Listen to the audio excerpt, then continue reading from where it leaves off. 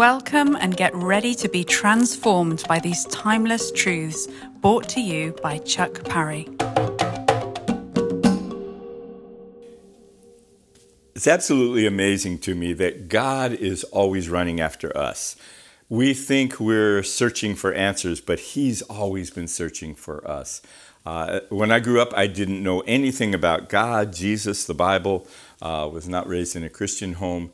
But what I did begin to see was I saw that there was a pattern in all of creation. I saw through physics, through metaphysics, I saw that there was an amazing pattern in creation. And then I had this experience when I was at university.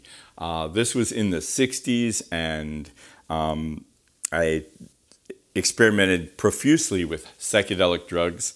I was with a group of friends, and we were high on LSD. We were coming back from a rock and roll concert, and we came to a major highway in crossing the city, and we couldn't get across this highway. And so we're trying to figure out how to get across, and I looked and I said, "Here's a bridge, we can cross." And we looked up, and it actually wasn't a bridge. It was a bridge under construction.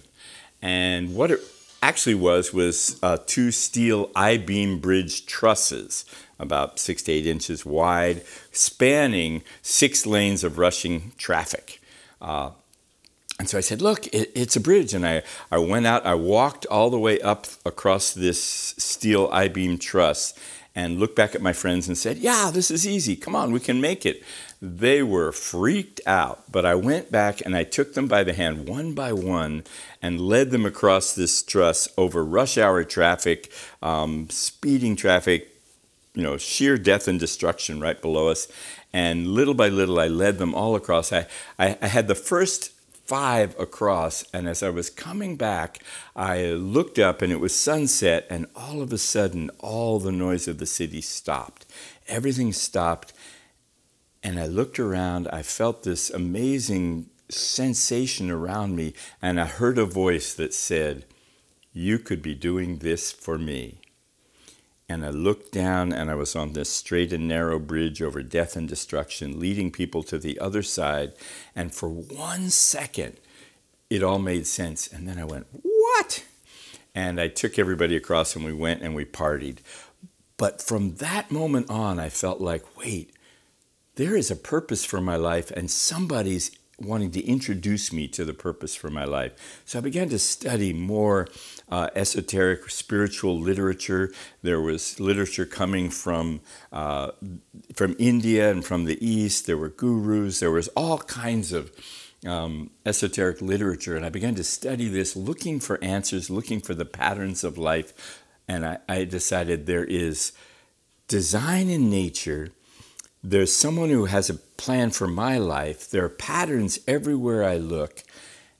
And I was studying architecture at the time, and I was studying design, and I thought, with this much design all around me, there's got to be a designer of the universe, and I need to meet him. And so what I did was I graduated from university. I set aside everything else, and I got a cabin in the mountains of Colorado, and I said, I'm not leaving until I meet the designer of the universe. So I packed up and went. My friends all, they actually began to follow me there, and I had to kick them all out of the house because I wanted to be alone and encounter the designer of the universe, whoever that was. And finally, in the winter of 1972, I was alone in this cabin in the Rocky Mountains, and I got snowed in. My car broke down. I ran out of food. All I had was a big bag of oatmeal. I had lots of firewood, and I was alone in this cabin in the mountains of Colorado for the first time in my life, completely alone. And I was, such peace settled on me. I thought, I'm going to encounter the designer of the universe. Well, nothing happened except snow. It snowed and it snowed. I was stuck there. I began rebuilding my car in a garage, but couldn't go anywhere. And day after day, I'd seek, okay, who is this designer of the universe?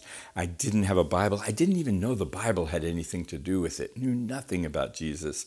I had some Eastern literature. I had the Tao Te Ching by Lao Tzu, and I began reading it. And in it, I found that it spoke of the excellent man, the virtuous man. And I thought, I am not the virtuous man. I'm not the excellent man. I don't even know how to be.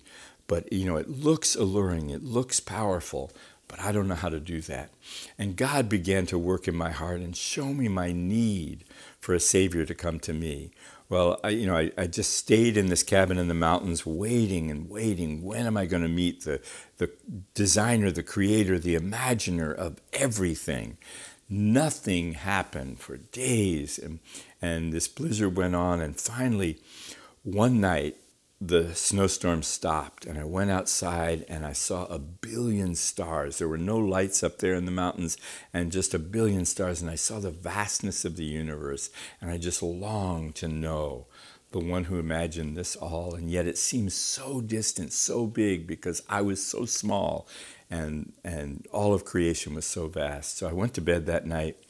I got up in the morning, and the sun rose over new fallen snow, and it was blinding light outside the cabin. It was, it shone on the snow. It was sparkling like diamonds. It was brilliant outside. And I just called out. I said, "How can I know you?" And all of a sudden, the entire cabin filled with light. And it was brighter than the sun outside. And I knew it was Jesus. I hadn't been looking for Jesus. I knew nothing about what he had to do with it all. But I knew this is Jesus. And I knelt down and I gave my life to him. And, just surrendered completely to him. He embraced me and pulled me into himself. And I heard this saying inside, "I am the way, the truth, and the life. No one comes to the Father except through me." I just said, "Show me the Father." And he began to take me on a journey. I'd never read the Bible. I didn't know that saying was in the Word. I didn't know it was a quote from Jesus. I just heard it live from him. And I gave him my life, and he took me on a journey into the heart of the Father. I began to live in the mountains, and I got a job on a construction site. And every night after work, I would drive up into the mountains, put my backpack on, climb up high into the mountains, lie on my back, look at the stars, cook on a little backpacking stove, cook a meal, and I'd talk to God, and he'd fill my heart. I'd ask him difficult questions, and then the answer would come and fill me. And just then, a shooting star would go across the sky, and I'd know that he'd just spoken to me, and he was putting an exclamation point on what he was saying. And so I went like this for 5 years, living in the mountains, living in a teepee, summer and winter, living close to nature, because that's where I could experience God. I didn't meet Christians for 5 years until finally I met a group of wild, Holy Spirit-filled believers who introduced me to the Word and introduced me to the baptism in the Holy Spirit and helped me understand the Bible and discipled me into a living faith in Jesus Christ. And so what I found from this experience is that he's always looking for you. For your loved one who doesn't know him, he's running after that one. For every person on the planet, Jesus is running after that one, in many ways trying to introduce and turn themselves towards him. And our prayers for all of those people are what help them to begin to let him in and to seek the one who's been seeking them forever. So I just bless you with the knowledge that he's running after you, that he wants to take you into a real encounter with him, where you see his face, hear his voice, encounter him in spiritual realms, and he begins to change everything about you. So I bless you with the opportunity to have an incredible experience with the living God, with Jesus Christ, with his Holy Spirit that changes everything. May you be blessed with divine encounters that go beyond and beyond and beyond your highest expectations, exceeding abundantly above all you can ask or imagine. Things that go beyond, higher, deeper, wider, farther into the love of God for you. Bless you.